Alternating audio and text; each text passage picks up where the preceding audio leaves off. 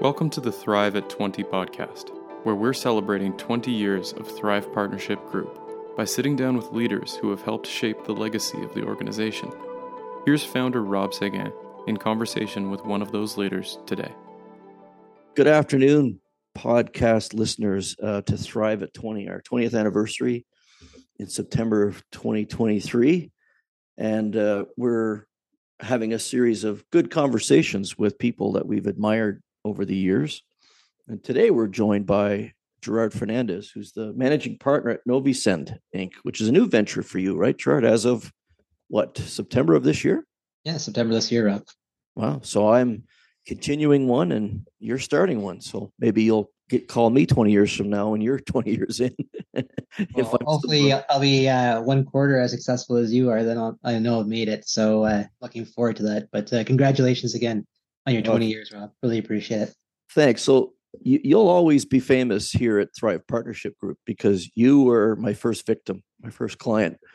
I don't know if I kept the invoice, but I certainly have a very fond memory of meeting you for the first time. Your boss at the time at Biogen was Glenn Block, if I remember correctly. Yep. And Glenn and I had worked together for years at Allergan on the Botox business and a little bit in eye care. And then when he got the gig to come over and be the marketing and sales head at Biogen, he reached out to me. He and his boss, a guy named Rob Hamilton, who I know you remember quite fondly. Absolutely. It's a funny little story because I remember going around and meeting Glenn's direct reports, and I came into your office and I laughed as soon as I walked through the door because your office looked like my office when I was your age. There were piles of stuff everywhere. It was like organized chaos, and you were really high energy, and you had that intensity. And I think the first thing I said to you is, "Oh my God, you remind me of me a few years ago." And we had a good laugh, and then I think that started our relationship. But if I remember correctly, you guys at Biogen at the time, this is going back close to 20 years, were launching a new technology in the MS space. Is that right? No, it was actually psoriasis. Oh, psoriasis. That's right. Yeah. The first biologic for psoriasis. Yeah. And I had conversations with you and Glenn, John Haslam, a few other people in the building just to acclimate us to the situation that I was being pulled into. And then I promised Rob Hamilton I'd stop in his office at the end of the day. And he said, "So, do you think you can help us?" And I said, "Well, yes, but I'm probably going to go at this a little differently than maybe you had originally expected." And he said, "How so?" I said, "I don't think I need to come in here and consult on the strategy part. You've got some really bright marketing and strategic folks." And I was thinking of our conversation in your office. And he said, "Well, listen, I don't care how you do it, but help us have the best launch in the world." I said, "I'll do that, but I don't need to teach these guys marketing. These guys know what they're doing. What I'm going to try to do is help pull together the pieces so that this team functions at the highest possible level." And Rob was great because he said, "That doesn't matter to me. I'm willing to have you come in and provide value because I know you've had a successful track record, Rob, with launching products in this country. So as long as I get what I want at the end, you can do it any way you want."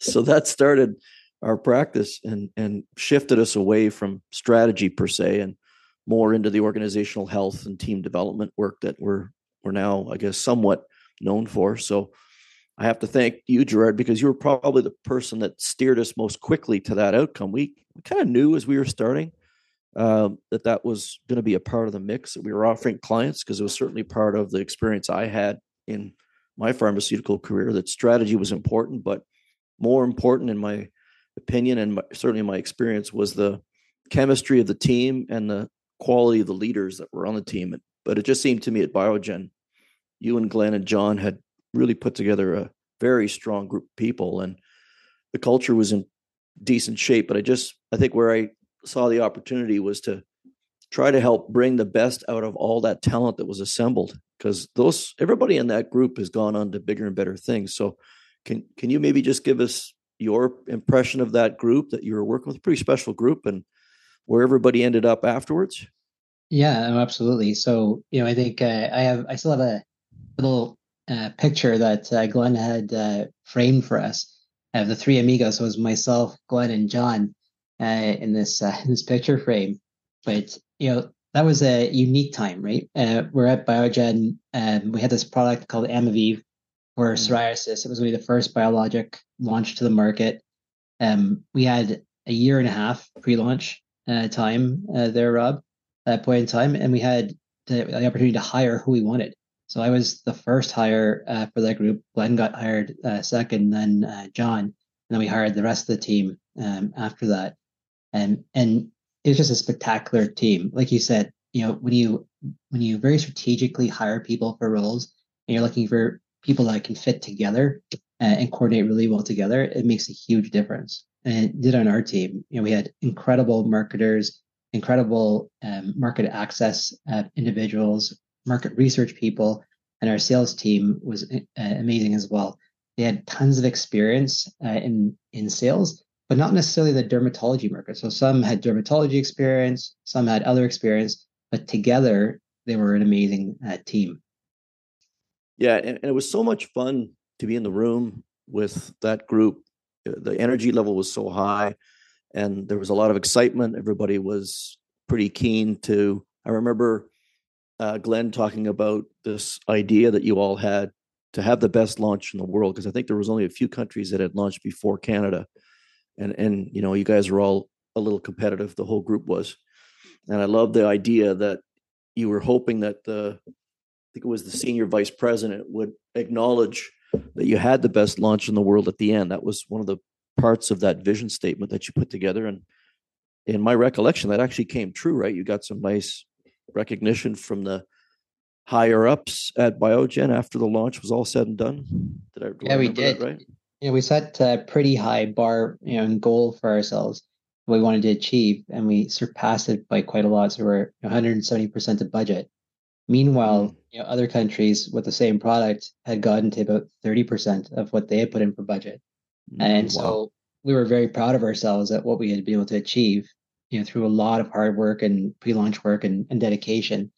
I think it's special when you get a group of people together that have a very aligned look at where we want to go with things, and everyone sticks to the game plan, right? That's not always easy in a team, but everyone understood what the game plan was. Everyone stuck to the game plan, and we achieved excellence, doing that in the right way possible. Now, when you guys got asked, as those numbers were rolling in and as the gap between your performance and other countries was becoming obvious, what explains the Canadian performance? What answers did you give back to the senior management team that they could understand? And did they then get some help from you guys to look at lower performing markets? Did Canada become a gold standard for the rest of the organization? And did that impact the way you guys did your work? Were you asked to lean in globally?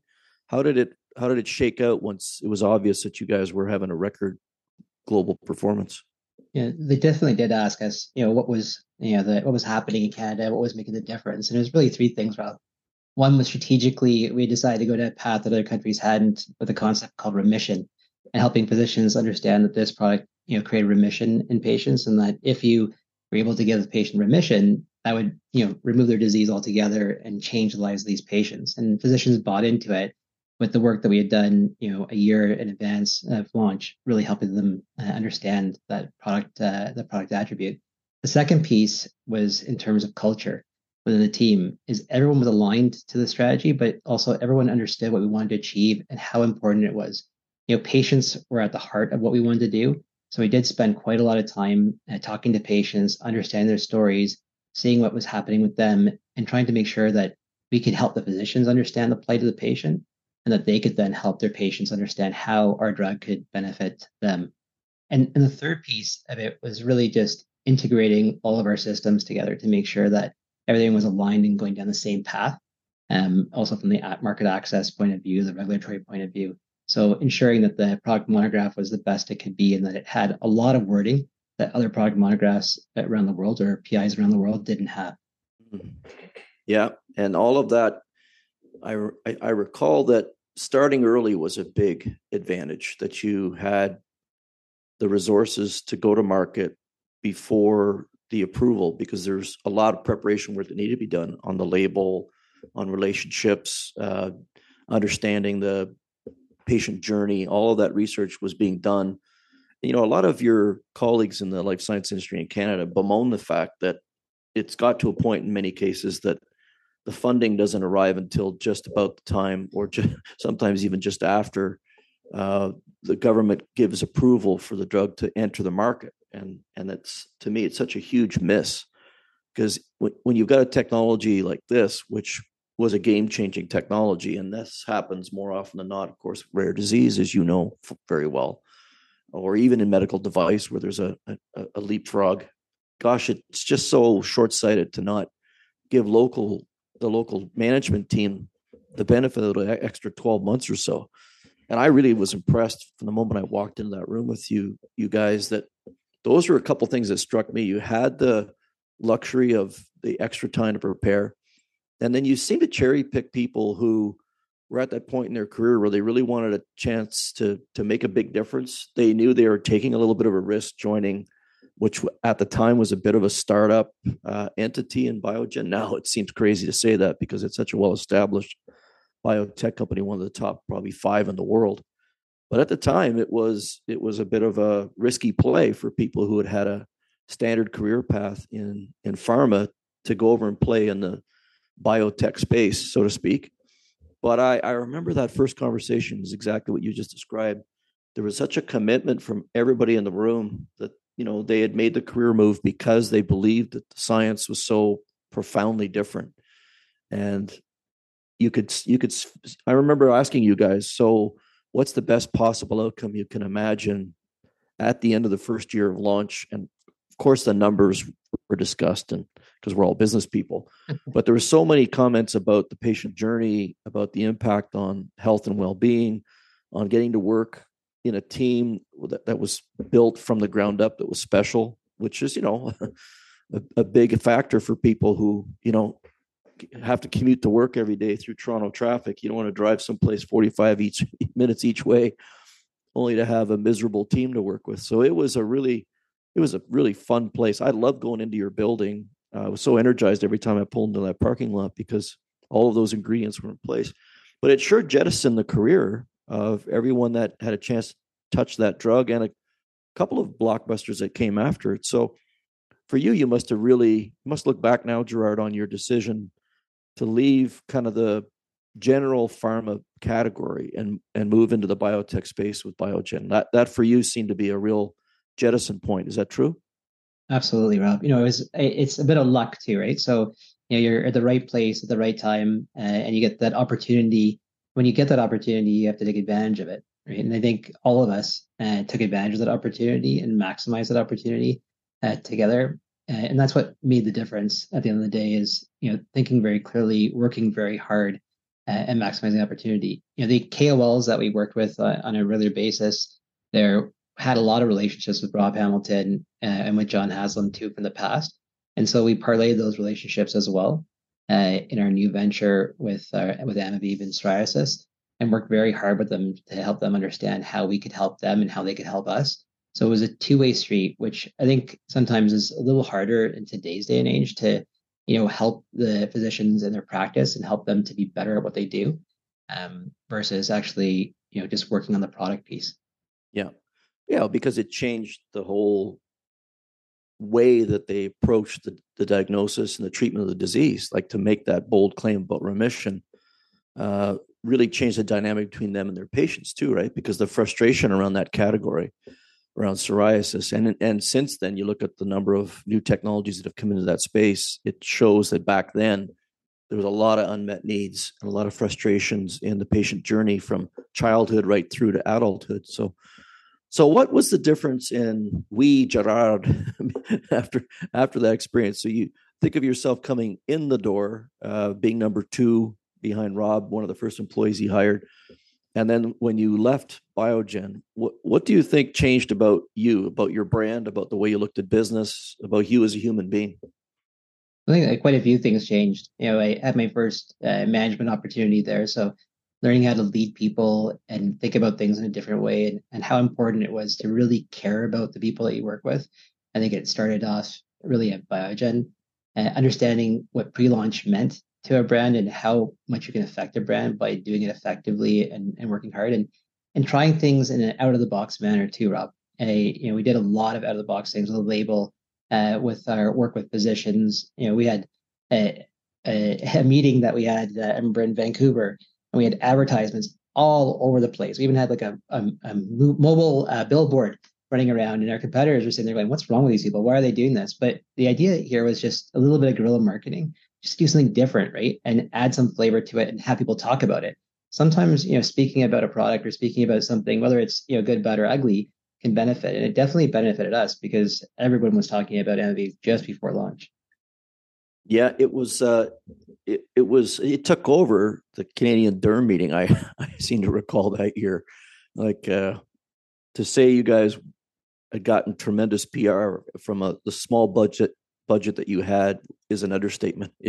I don't know how you and your agency pulled it off, but I was hearing back from my dermatology customers that the main theme of the meeting, it seemed to be beyond the education that they received, but on the commercial industry side, it was all about Amaviv that year. So was there any memory there that particularly sticks with you now? I think it's just the camaraderie of the team more than anything else. It was a very special time with very special people. And actually, the memory that sticks with me the most is an unfortunate memory, right? Which is when we found out that they were going to be selling the product to Astellas. Yeah. And we had to tell the team that. And just a reaction for the team, because everyone was still focused and dedicated and wanted to make sure that we left that product in the best hands possible, in the best way possible. And normally in that type of situation, people would jump ship very rapidly, Rob. But the team didn't. They waited for a little bit longer, made sure we had things in place so that we could help our patients and do the best for them. And then people started to leave after that, which made it, which was a huge impact on me. It spoke volumes as to what we had done and what we had achieved as a team, and how important our job and our role was with those patients and for those physicians. Yeah, it was a really unusual circumstance, wasn't it, to have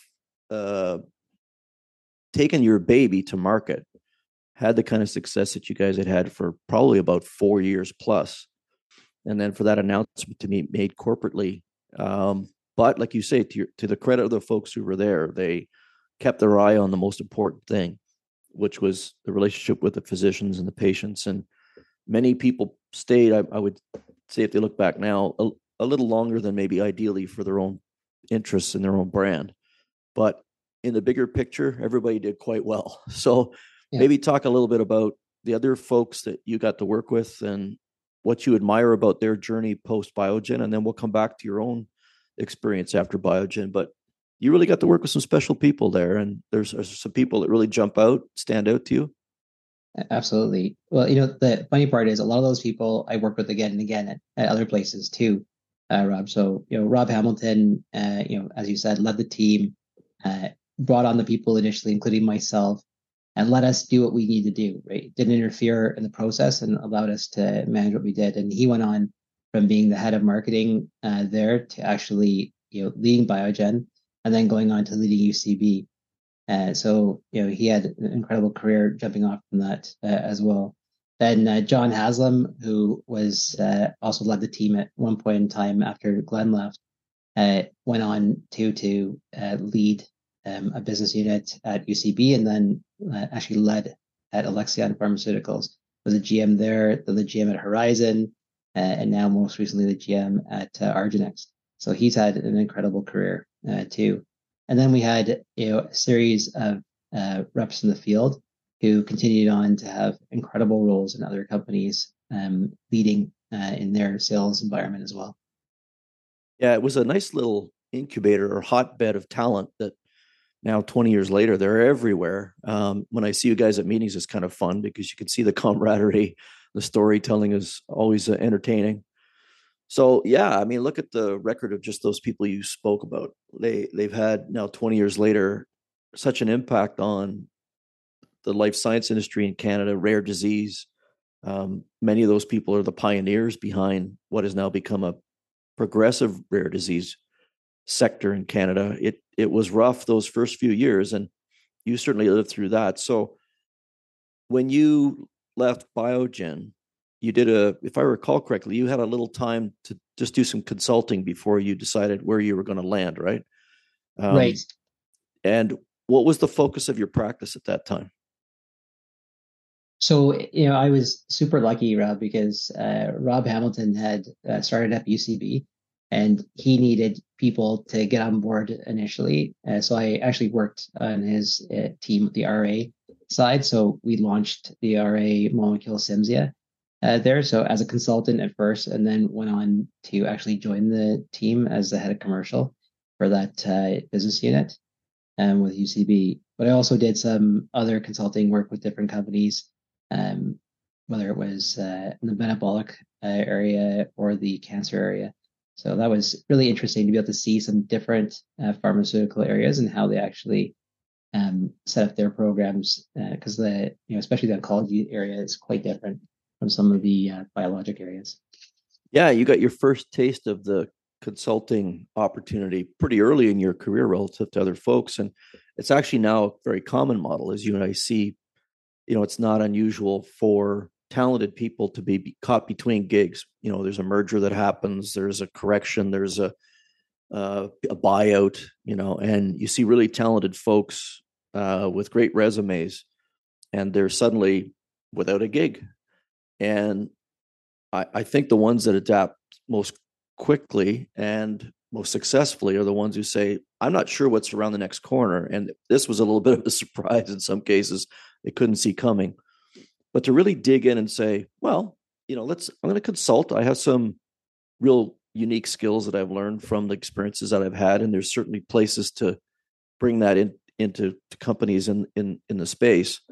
And then take advantage of the broader learning that comes from consulting. Because the advantage of being on this side of the desk that I've enjoyed for 20 years is you pick up pieces in a lot of different places each week. You don't get the same depth. They don't get the same teamwork and camaraderie, but the advantage is you're learning a lot from a lot of people. And I know you took full advantage of that year to get out and touch base with lots of folks and see the landscape, the broader landscape of the life science industry in Canada. I think it made your decision to jump in with both feet at UCB a more informed decision because you could see what else was going on in the industry. And I remember you being pretty excited about that rheumatoid arthritis business in UCB and helping Rob get that up to a point where it became the cornerstone of their platform. And I think even today, it's still a big part of their footprint here in Canada. So that must have been fun to come back and to work with some people you knew, but in a different space, in a completely startup environment. What did you take away from that new environment? Because it was quite a bit different than Biogen. Some things were the same, but it was a different work environment. There was a different ownership or senior management team above you guys. If I remember correctly, UCB is a French-based company, correct? Yep.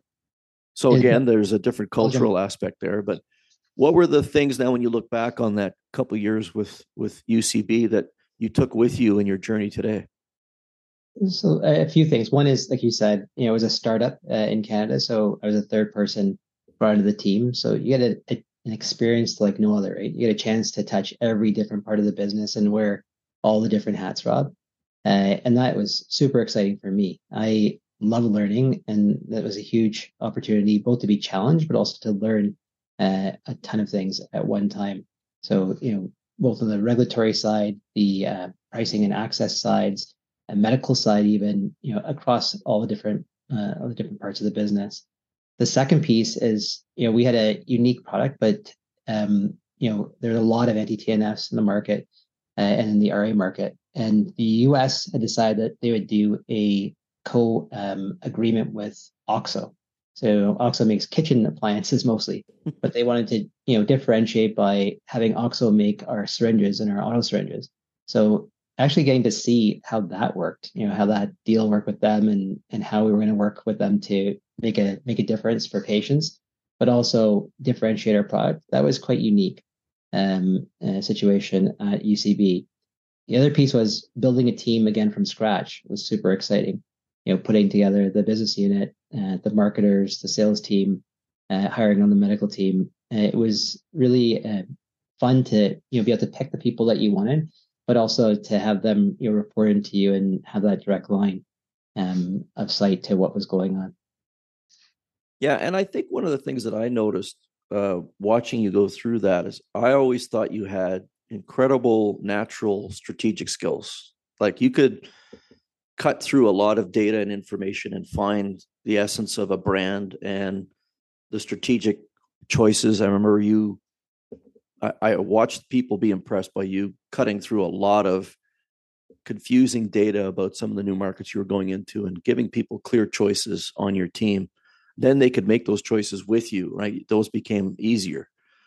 But I think what was most impressive to me now, looking at the whole journey you went over the 20 or so years, is that you maintained your edge, like your appetite for constant learning. And you are an example of someone who I think has doubled down on a strength.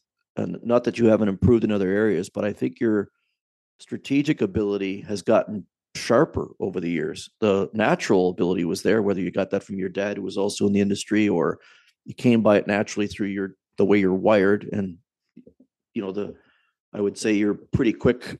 You have that sort of high processing speed of your brain can fire through complex information in a very quick period of time. But I look at you now as a strategic thinker, and I can see that you've come a long way, even though you're already pretty gifted. And I think one of the reasons for that, Gerard, is that you aren't afraid to try new things, to try not only different ideas, but put yourself in uncomfortable positions where you don't know everything and you're learning as you go. So moving consulting, going into the RA field with Rob at UCB. And then I know you got the call from your old friend John to say, hey, I'm starting a rare disease company in Canada, which at the time was a risky play. Rare disease wasn't that prominent.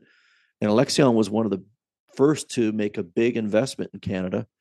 And I think you were employee number 2 there as well, right? Weren't you the second guy after John? Yeah, I was. Yeah. I recall following you guys into a building up in Vaughan with boxes at one point in an empty space. There was you and him, and I think one other employee. But yeah, wow, that's going back a few years. But what led to that? Because it seemed like you had some really interesting momentum at UCB, and then the gear switching happened, and you're over there with John building another company from scratch. So what was the motivation behind that? So when you work with great people, Rob, and you have that opportunity to work with great people, you want to keep working with them, right? And John's an incredible individual with great insights and great capabilities. And so when somebody like that, wants you on their team, you want to be there. And especially when, he believed in Alexion too, and made me believe in it. And so he had that, vision, that, strategic direction for it. And also, UCB was interesting, but it wasn't that next level opportunity, that great learning opportunity for me, like Alexion would be. Right? It's just a different area, like you said, rare disease, something unique, something that other people hadn't done. And it was definitely a learning experience. And actually, for the 14 years I was there, it was a learning experience every day, I'd say, and probably will continue to be for others that are there right now. Yeah, and I look at the run that you had there, and I think I would have been surprised if you and I were standing in the parking lot that first week of Alexion, and some fortune teller had come up to us, looked in the crystal ball, and said, "Young Gerard, you're going to be here for almost 15 years."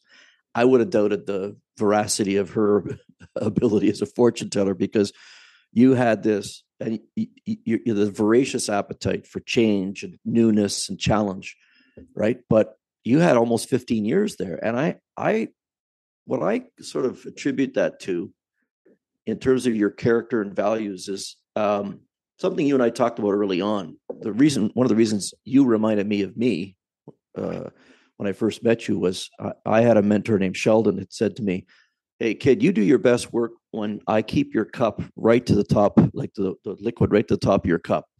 If your glass is half full, you get bored, you're messy, like you're not very productive, you get distracted, you let the shiny butterflies distract you.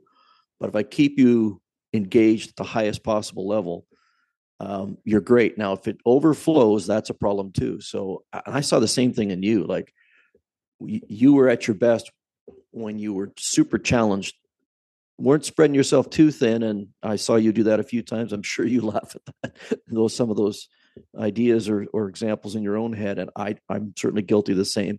But at the same time, you're never at your best, Gerard, when you're bored. Like, not that happened much, but if you look at Alexion and that almost 15-year run, man, did you ever squeeze that lemon well? Because you had some tremendous stretch opportunities that started with that first gig with John, where you were helping launch the company. But I also admired your courage, and I think that's a word that runs right through your story. Is you're not afraid to try new things. You went global for a while. You came back to be more of a commercial lead in Canada. So tell me a little bit about those decisions. So I want to say probably 3 or 4 years into helping John launch Alexion and build a great team and have tremendous success, you took a global role. So why did you do that? Because that was a big move to work beyond the Canadian borders. Yeah, I think it's that challenge and learning opportunity, and also the ability to grow. Many people had told me, mentors, including yourself, Rob, that getting that international and global experience was really important for your career.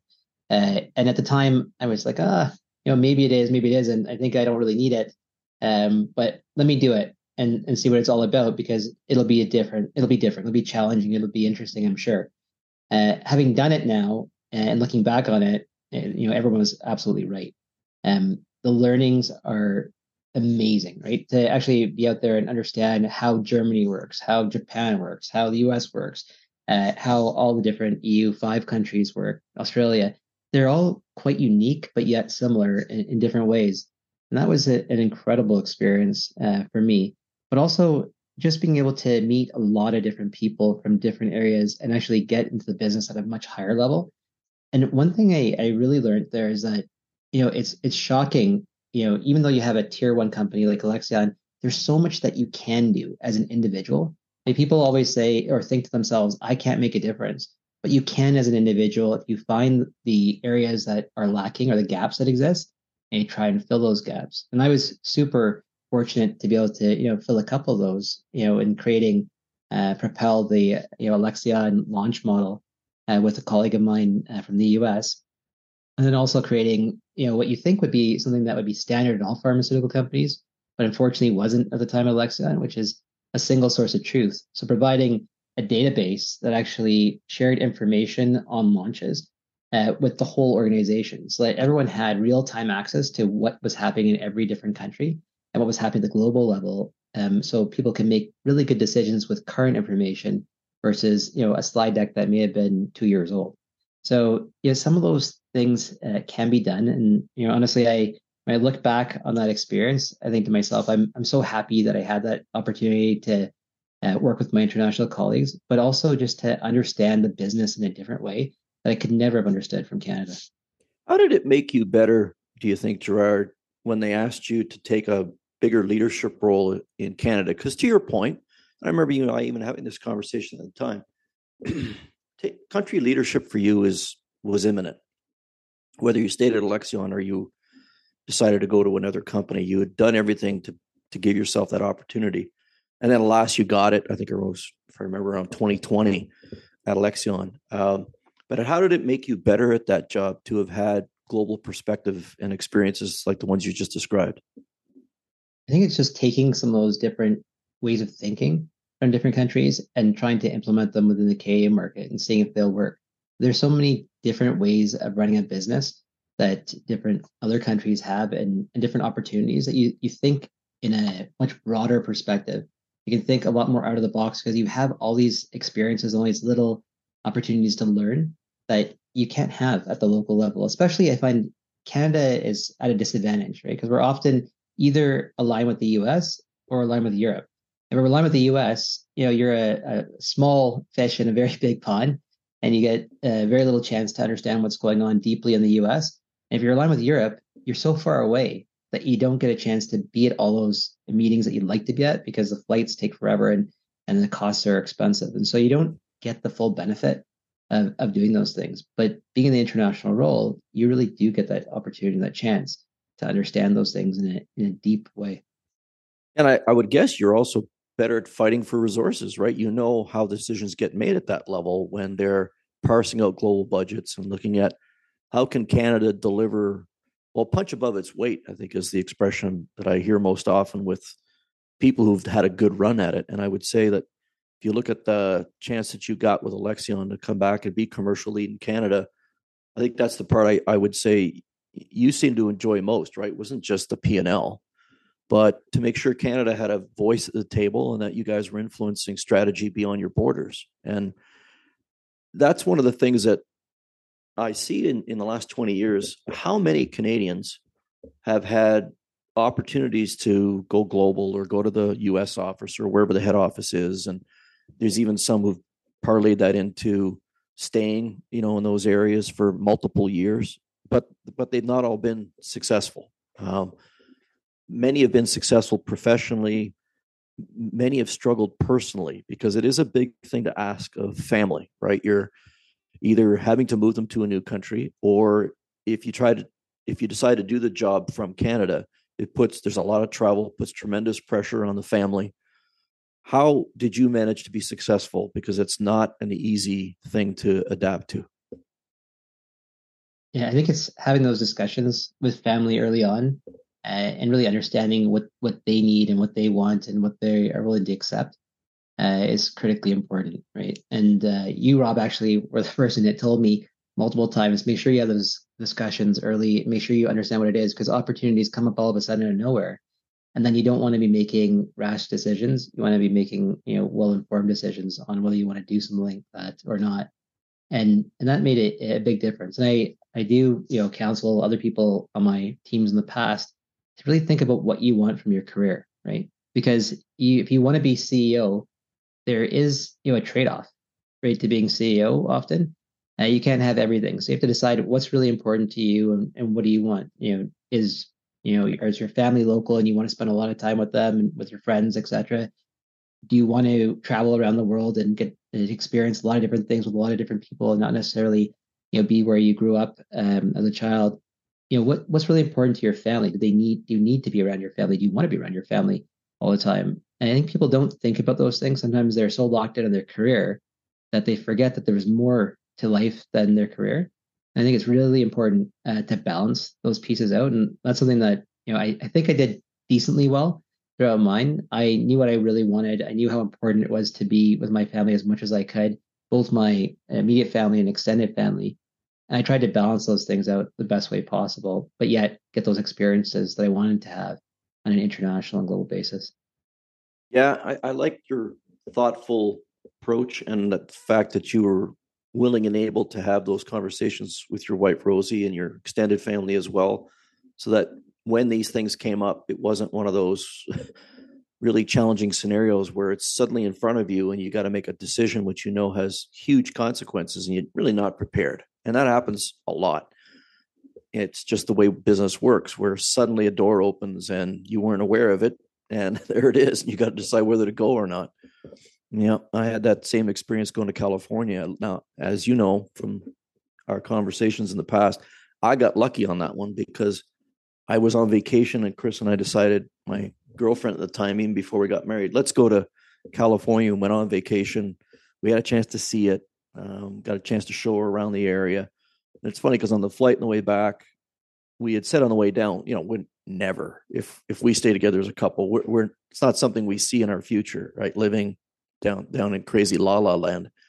But on the way back was funny because I think at that point we were engaged. We're thinking, well, could we? Well, under the best of circumstances, yes. It's maybe not as crazy as at first it seemed.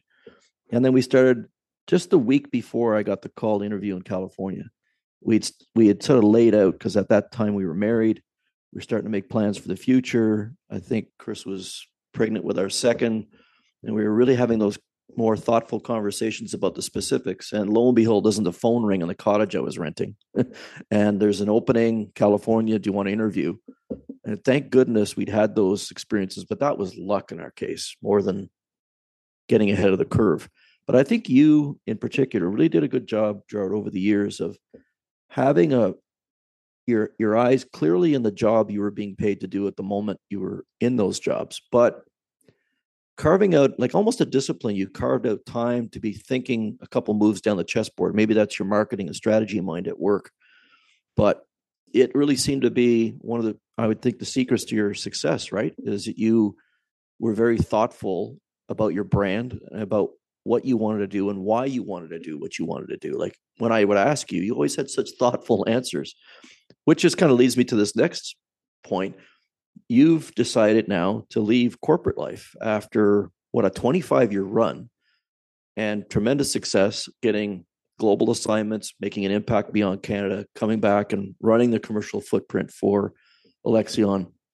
Tell me a little bit about that decision. We haven't had as many conversations about this as we've had other things, but this one, I'm curious to understand the thinking behind it, as well as what you see as the exciting part and what scares you about it. Sure. I think change is always scary, right? So I think that is one thing that I think everyone has to accept, is that change is scary, period, right? Whether it's change in the environment that you're in or change outside that environment, when you take on a new role, somewhere else. But for me, it's always been about that learning and challenge piece and trying to do something different. And I've always been interested in, going on to take on a real consulting role where we could help people in a different way. Within the pharma industry, there's a lot we can do as part of an organization to help patients and to help physicians to get what they really need. But outside, as a consultant to pharma, you can do something more for society as a whole too. This new venture that I'm in, Novacen, I'm working with CEOs, ex-CEOs from other companies, people who have tons of experience across the board in their functional area, getting a chance to try and bring companies from Europe, Canada, or not Canada, Europe, the US, and Australia into Canada. It was a huge opportunity to bring products, both medical device, diagnostic, and pharmaceutical products, into the Canadian environment that would not necessarily be here for patients. I think as Canadians, we deserve to have better products and lots of products to help us as we go forward from a medical standpoint. The issue often is a threefold. One is that companies are not sure what the environment looks like and how much investment as well as ROI they're going to get from the Canadian market. The second piece is the regulatory and pricing pathway in Canada can be a little bit difficult at times to manage, and so people don't know how to manage that piece. And the third piece in the Canadian environment that's hard for companies is people, right? Getting the right people on board and on the bus can be difficult for a company if they want to start in Canada. And that's something that in this new venture, Novacen will be able to do for companies, is really helping them with those three aspects and helping them to start up companies within the Canadian environment. Well, I can imagine your clients are pretty attracted to that value proposition, because for them, if they've got momentum in their domestic markets, one of the first markets that a lot of companies look at is Canada, whether they're US based or European based, or as you say, Australia, Japan, because we're a bit of a test market for if they haven't been into the US yet. I know that MERS did this. A number of companies have done this, where before they go completely global and dive into the US, they'll use Canada as a bit of a beachhead because it's English, it's North America, well, English and French, but North America. Now we're a socialized medical market, so there's that continuity between many of the European markets and the Australias and the Japans, but we're different enough that it gives them a chance to cut their teeth before they make the huge investment in the US. And then the other flip side is true, as we know, many American technology companies, their first foray is generally into the socialized medical markets around the world, which most are beyond the US. They'll start in Canada.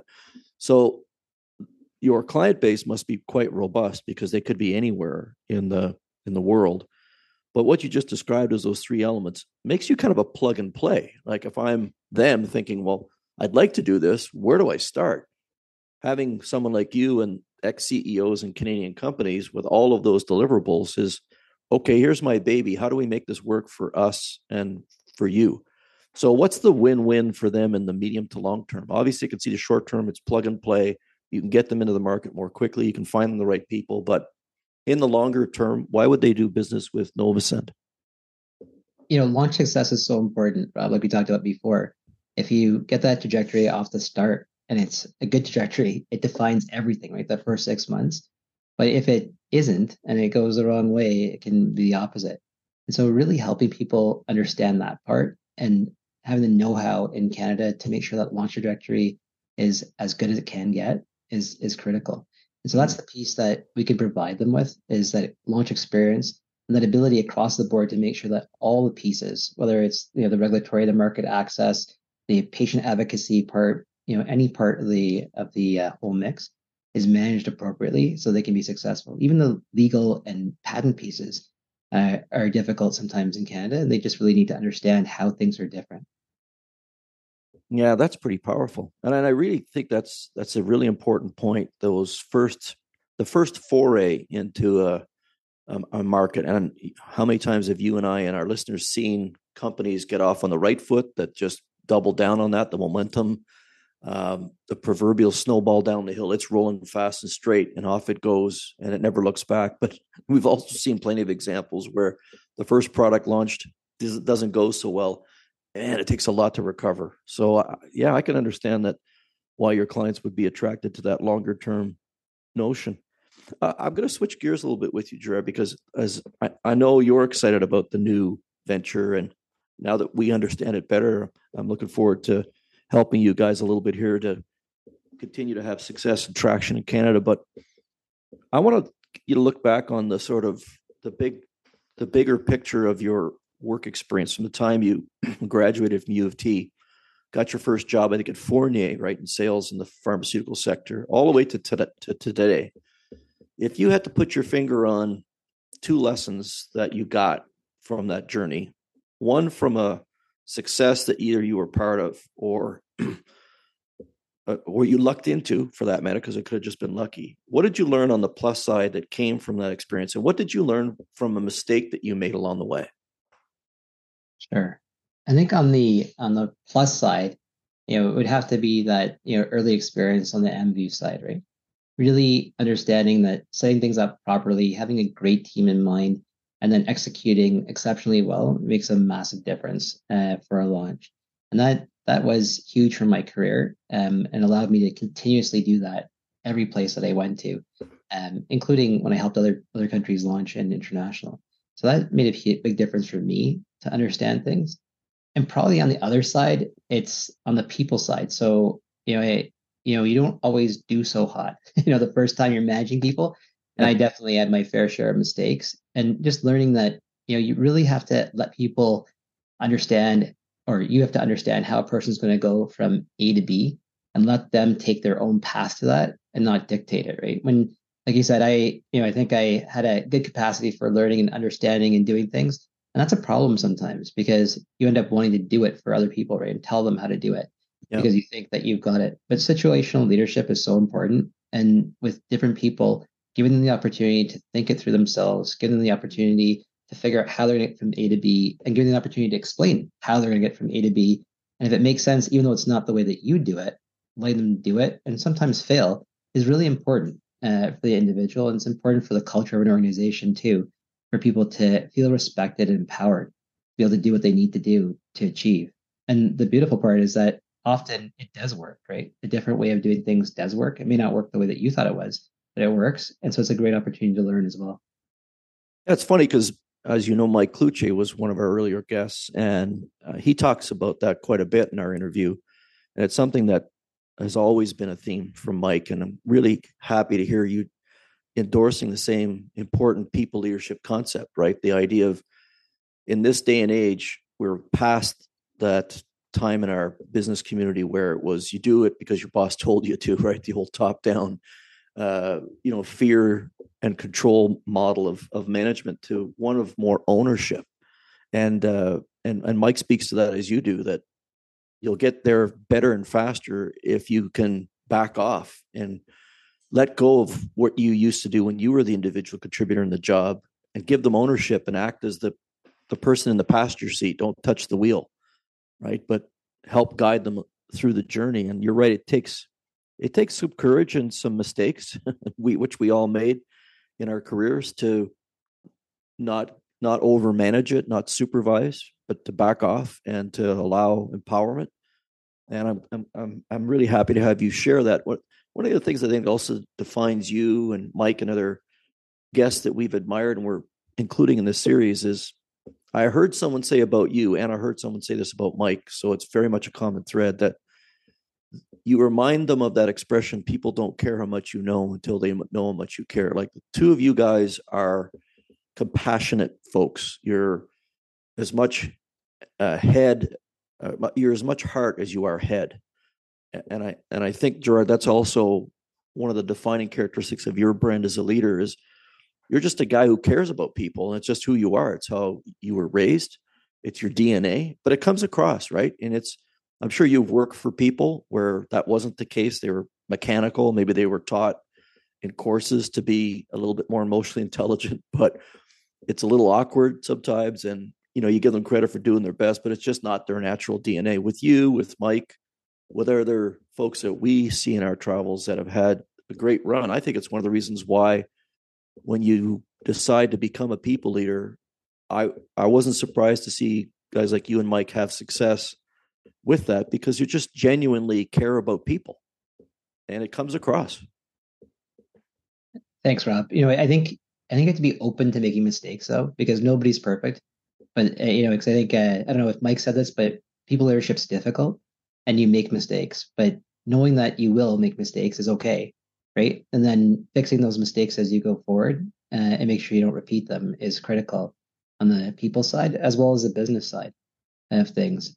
I think the hardest part these days is that some leaders think empowerment means letting people do what they want, whenever they want, however they want. And that's not real empowerment either. So I think it's a balance between the two, right? Really helping people and making sure that you understand their path from A to B, because just letting them do it on their own, that's not fair either, right? Because often I see managers these days who just neglect their people. And it's abdication. It's not empowerment. Yeah, exactly. That's not appropriate. And they say, "Oh, I'm empowering my people." Well, you're not empowering your people. You're not helping them at all. You're not helping them get to the next level. You're not working with them to challenge them on what they're doing and to see if there's a better way of doing it. That's not the right approach. And I think we need to think about how we do things on both ends, and that we really do empower our people, but support them at the same time. What advice do you give young people who reach out to you, Jordan? I know they do, because I actually send them your way. And when people call me and are asking for some advice and who can I connect them to, I've sent people over to talk to folks like you and Mike and John and other people we've talked about here today. But when you get those calls, what do you hear yourself saying to folks who are behind you on the same ladder, coming up the life science industry or other industries? What advice do you give to the 20-somethings that reach out to you? Sure, there's a few things. So I think the first and most important one is know your why. Why are you doing what you're doing? And continuously reevaluate that, right? And understand what it is that you're doing and why you want to do it. Because if you can get caught in that rat race, right? And not really enjoy what you're doing if you don't spend that time to do it. The second piece we talked about a little bit earlier is making sure that you understand what your family wants to, not only what you want, but also what your family wants and what they're willing to do and where they're willing to go, because things do progress quite quickly early in the career, and there's opportunities that sit there. The other piece is, I early on was, didn't take advantage of my network, right? So I had a lot of people that I knew and didn't take advantage of my network. And I think there's a huge opportunity to do that for people, right? Get connected, take advantage of the connections that you have, speak to people, grab a coffee with people and understand what's happening there so that people can get to know you a little better. And so when opportunities do pop up, they'll think about you for those opportunities. And maybe the last, really important thing I tell people is spend the time with an internal and external mentor. Right? It makes a big difference for you to have somebody you can speak to about what's going on. And you learn so much from those people when you spend that time with them. And at first it seems like, what am I going to say? What are we going to talk about? But there's tons of things to talk about and understand and situations to walk through when you take that time with people. Now, there's a lot to unpack there with what you've shared with us, but one of the things that jumps to my mind listening to you describe that, Gerard, is you've done a really good job over the years from what I can observe. And I think this is a theme that runs through the folks that are joining us for these podcasts too, it seems so far. But you sort of look at your career integrated with your personal life. It's not, you don't separate them. It's something I know you take quite seriously. What's the secret in that sauce? Because you and I know lots of people who are successful in their careers, but perhaps don't have the same success in their personal lives. They hopefully eventually figure it out. But you've had a very solid run in your career. You've had a very successful personal life in terms of your responsibilities to your family, both your personal family as well as your wider family. I know you're very involved in your community. You still have close friendships you've kept for years through sports and other activities. So how do you account for that?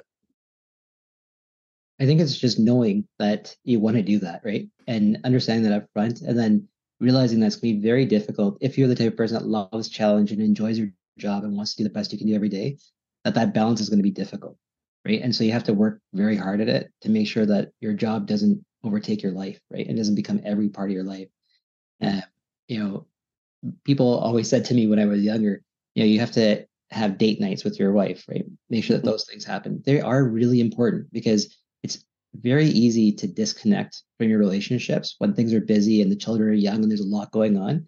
And it's super important because later in life, like now, my kids, both of them are off to university, and it's just the two of us, right? It's Rosie and myself.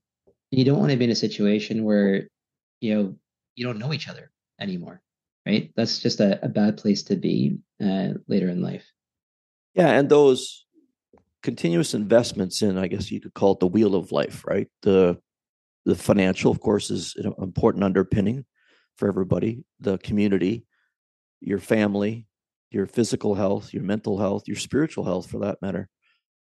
Have you found that rounded approach is really the key to not let anything be neglected? I don't know if I've done it, Rob. I think I think about it all the time, but I haven't been the best at it, over the whole period. There's been times definitely where, the physical aspect hasn't been there or the family aspect hasn't been there. Things always come off, but I think the key is to be aware of it and then correct, right? When things aren't going down the right path, and same with the spiritual piece. I think having all those pieces top of mind and thinking about it on a regular basis is super important because they can get away from you really quickly. And if you don't set back and actually think about it and take the time to think about it, then it can be in a very awkward situation. Yeah, and listen, this is something I wanted to, in particular, speak to you about because it's something we share that isn't quite as common. But I think both you and I were brought up in what I would call spiritual households, right? Good family values, and we had the underpinning of that in our upbringing, right? And we tried to create that for our kids too as we raise them with our spouses. What do you see with the generation that's behind us, with the millennials? Personally, I don't see that they have the same foundational support in that aspect of life that we enjoyed. I know it's different and it's going to be different from generation to generation, but it's profoundly different. Like I remember my son came home from school when we moved back from the US and he was showing us school pictures and telling us who all his friends were. And he said, well, this boy here, Dad, you'll know him from church. I go, oh yeah, I do recognize that young guy. And I go, now you two are the only ones I see. He goes, well, that's because we're the only two in my whole class that go to a regular religious function. And I was thinking to myself at the time, this is when he was just probably 6 or 7 years old. Oh my goodness, how much has changed in one generation? Because in the time that I grown up, when I was his age, it was the opposite. There were maybe one or two kids who didn't have a place that their family went to, whether it was synagogue or temple or church. And when one generation, it flipped upside down where he and this other boy were the outliers.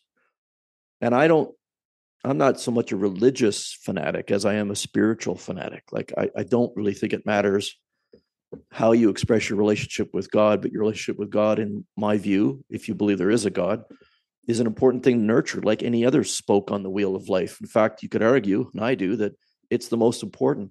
But how, Gerard, as you interact with the next generation of people that you engage at work and outside of work, how do you reconcile how significant their upbringing and the environment is for the next generation? So I think it is significant, Rob, but at the same time, I think it's different today, like you said, than it was in the past, right? In the past, I think there is, a lot of what I would call automatic faith, right? So people were born into an environment, believed in it immediately, or were forced to believe in it immediately, and went on with life.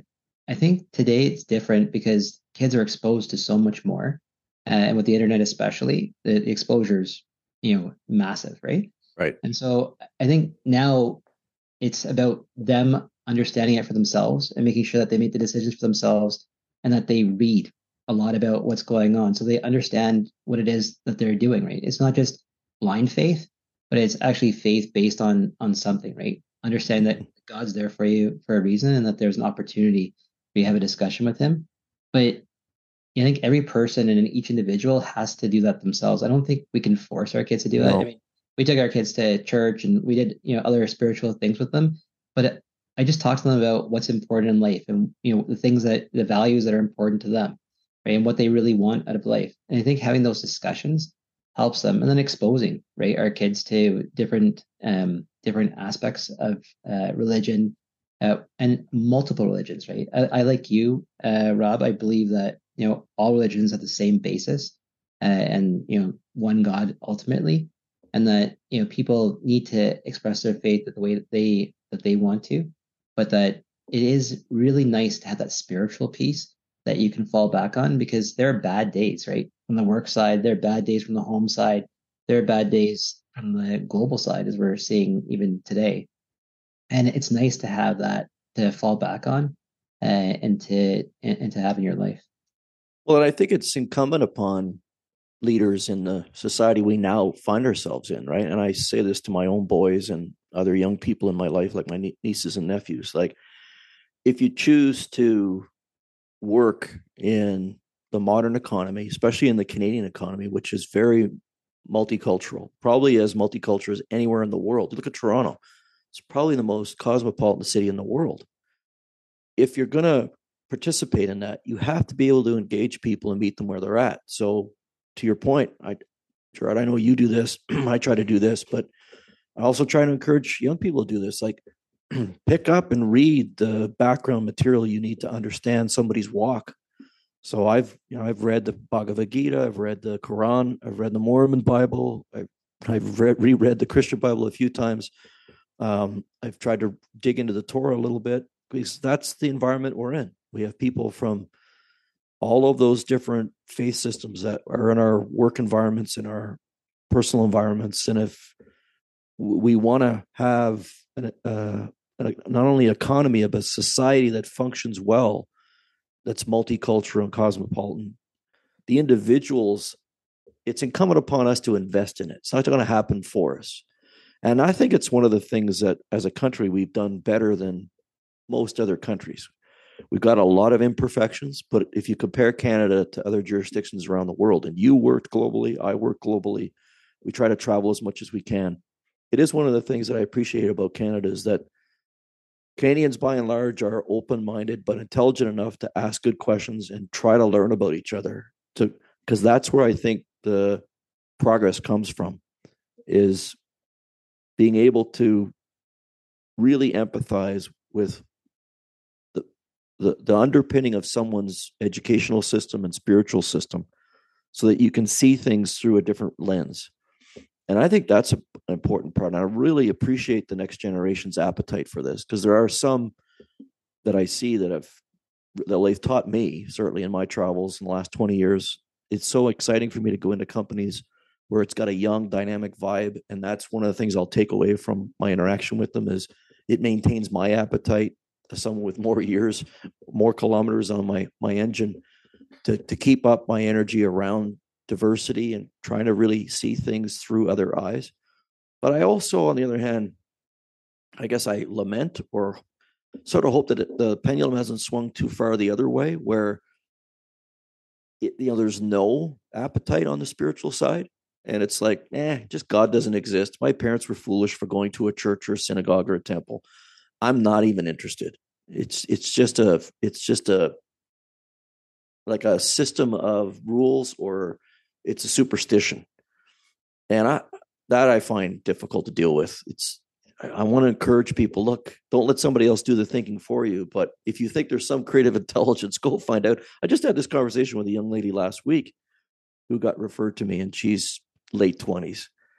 And it came up in the conversation. I said, well, my guidance is don't let somebody think it for you. But on the other hand, don't discard it. It's obviously important to 80% of people around the world for a reason. That ought to pique your curiosity. So dive in, but do it for yourself. Don't let somebody from a podium tell you what to think when you're standing in the pew, so to speak. And I don't know if you share that same perspective, because you're raising two boys as well, but they're off to university. They're engaging with people from different places in the world, different backgrounds. How do you guide them so that they maintain their own base, but yet learn from other people that they meet? Well, in high school, Rob, I took this beautiful course, Religion of the World's People. And, I talk to my kids about this all the time, is that the basis of all religions is pretty much the same. And that, people take a lot from their faith. And throughout history, people have abused that, right, in different areas for power. And just explain that to them, because I think people see religion in many cases as negative, right? Mm-hmm. And it's that 5% rule, right? 5% take something that's really good and make it something not so good, right? And it's happened throughout history with many different religions. And so I think it's super important to help our kids understand that, they need to really dig deep, like you said, understand what it really means, and think about it for themselves as to what's important to them and what their values are and what their beliefs are, from that perspective. Because, without that spirituality, life is so much more difficult, and I think for everyone. Yeah, and that's a interesting thing. I was listening to a panel, YouTube podcast. There's a really powerful group of people examining some of the old Torah and Old Testament documents together. They're talking right now about Exodus and all these fantastic minds, and that's what they're saying. If you look at the history, you don't have to look at the 20th century to look at what happens when you throw it all away and you have nihilism, and you abandon the thought of any kind of moral code or spiritual essence. You only have to look at Cambodia. You only have to look at Nazi Germany. You only have to look at some of the terrible things that happened under Stalin, et cetera, et cetera. When you have none of that, when you throw all of it away and say, oh, it's all a bunch of superstition. Yeah, well, let's look at the alternative reality, because we've lived through it, and it's not the best choice. So yeah, it's an interesting. It's great that you had a course like that in your high school. I wish I did. I'm trying to do it on my own ever since. And it was very, very valuable. I think it just opened my mind to understanding that, what the basis is of all religion, and that we need to be open to people and their thoughts and their unique thoughts, and why, right? And understanding, I think, other people's why is really important, because we each have our own, and just being open to that is critically important. Is there anything we haven't had a chance to talk about yet, Gerard, that you want to chat about before we call it a day? I've really enjoyed our conversation, but I always try to be mindful of that with our guests. Anything you would like to cover? So maybe one thing on, the second part of your career. We talked about, what's important in the early part of your career, Rob, but I think it's really important to think about, the second part of your career. So when you're actually managing people and when you're helping people, and, I talked about earlier how, getting an opportunity to get involved in a startup is amazing, right? It's a huge opportunity to learn, once you have the basic understanding of what you need to do. It's a huge opportunity to understand all the parts of the business, which I think is something that people should do. I know it feels high risk, but there are so many jobs and so many opportunities out there. If it doesn't pan out, there's going to be something else. If you're a hardworking individual who's intelligent, don't worry about it. You're gonna do fine, right? And if it doesn't work out, there'll be another job, somewhere else for you. Yeah, and you certainly did that in spades. I mean, but it's come up so many times in the last several months in conversations I've had. I'm really glad you brought this up. Everybody hopefully develops a subject matter expertise, whether it's analytics or music or sales or marketing in your case, right? And you invest in that, but you develop a certain confidence and a certain acumen and create certain results that speak for themselves. But it takes guts, like you had to do in that startup environment at UCB and Biogen, to say, okay, I've established a certain credibility. I know I can do it, and other people recognize I can do it. Let me push myself into these broader areas of a startup environment can create. And I think that's brilliant advice, Gerard, that I hope our listeners take to heart. And it doesn't matter what age you're at, because the subject matter expertise takes a while to develop in different places and different disciplines. Like I just had a podcast guest who was in medical affairs. Well, it took her 10 years to get her PhD at McGill, so that's a different curve to be on. Right. Other people can develop subject matter expertise when they're 18, 19, 20 years old. But you're so right about, if you aren't careful, that sort of innovative intelligence does peak out at some point, and it's usually much earlier in life than people think it is. It's that other second curve of intelligence, the fluid intelligence, that becomes more interesting and important.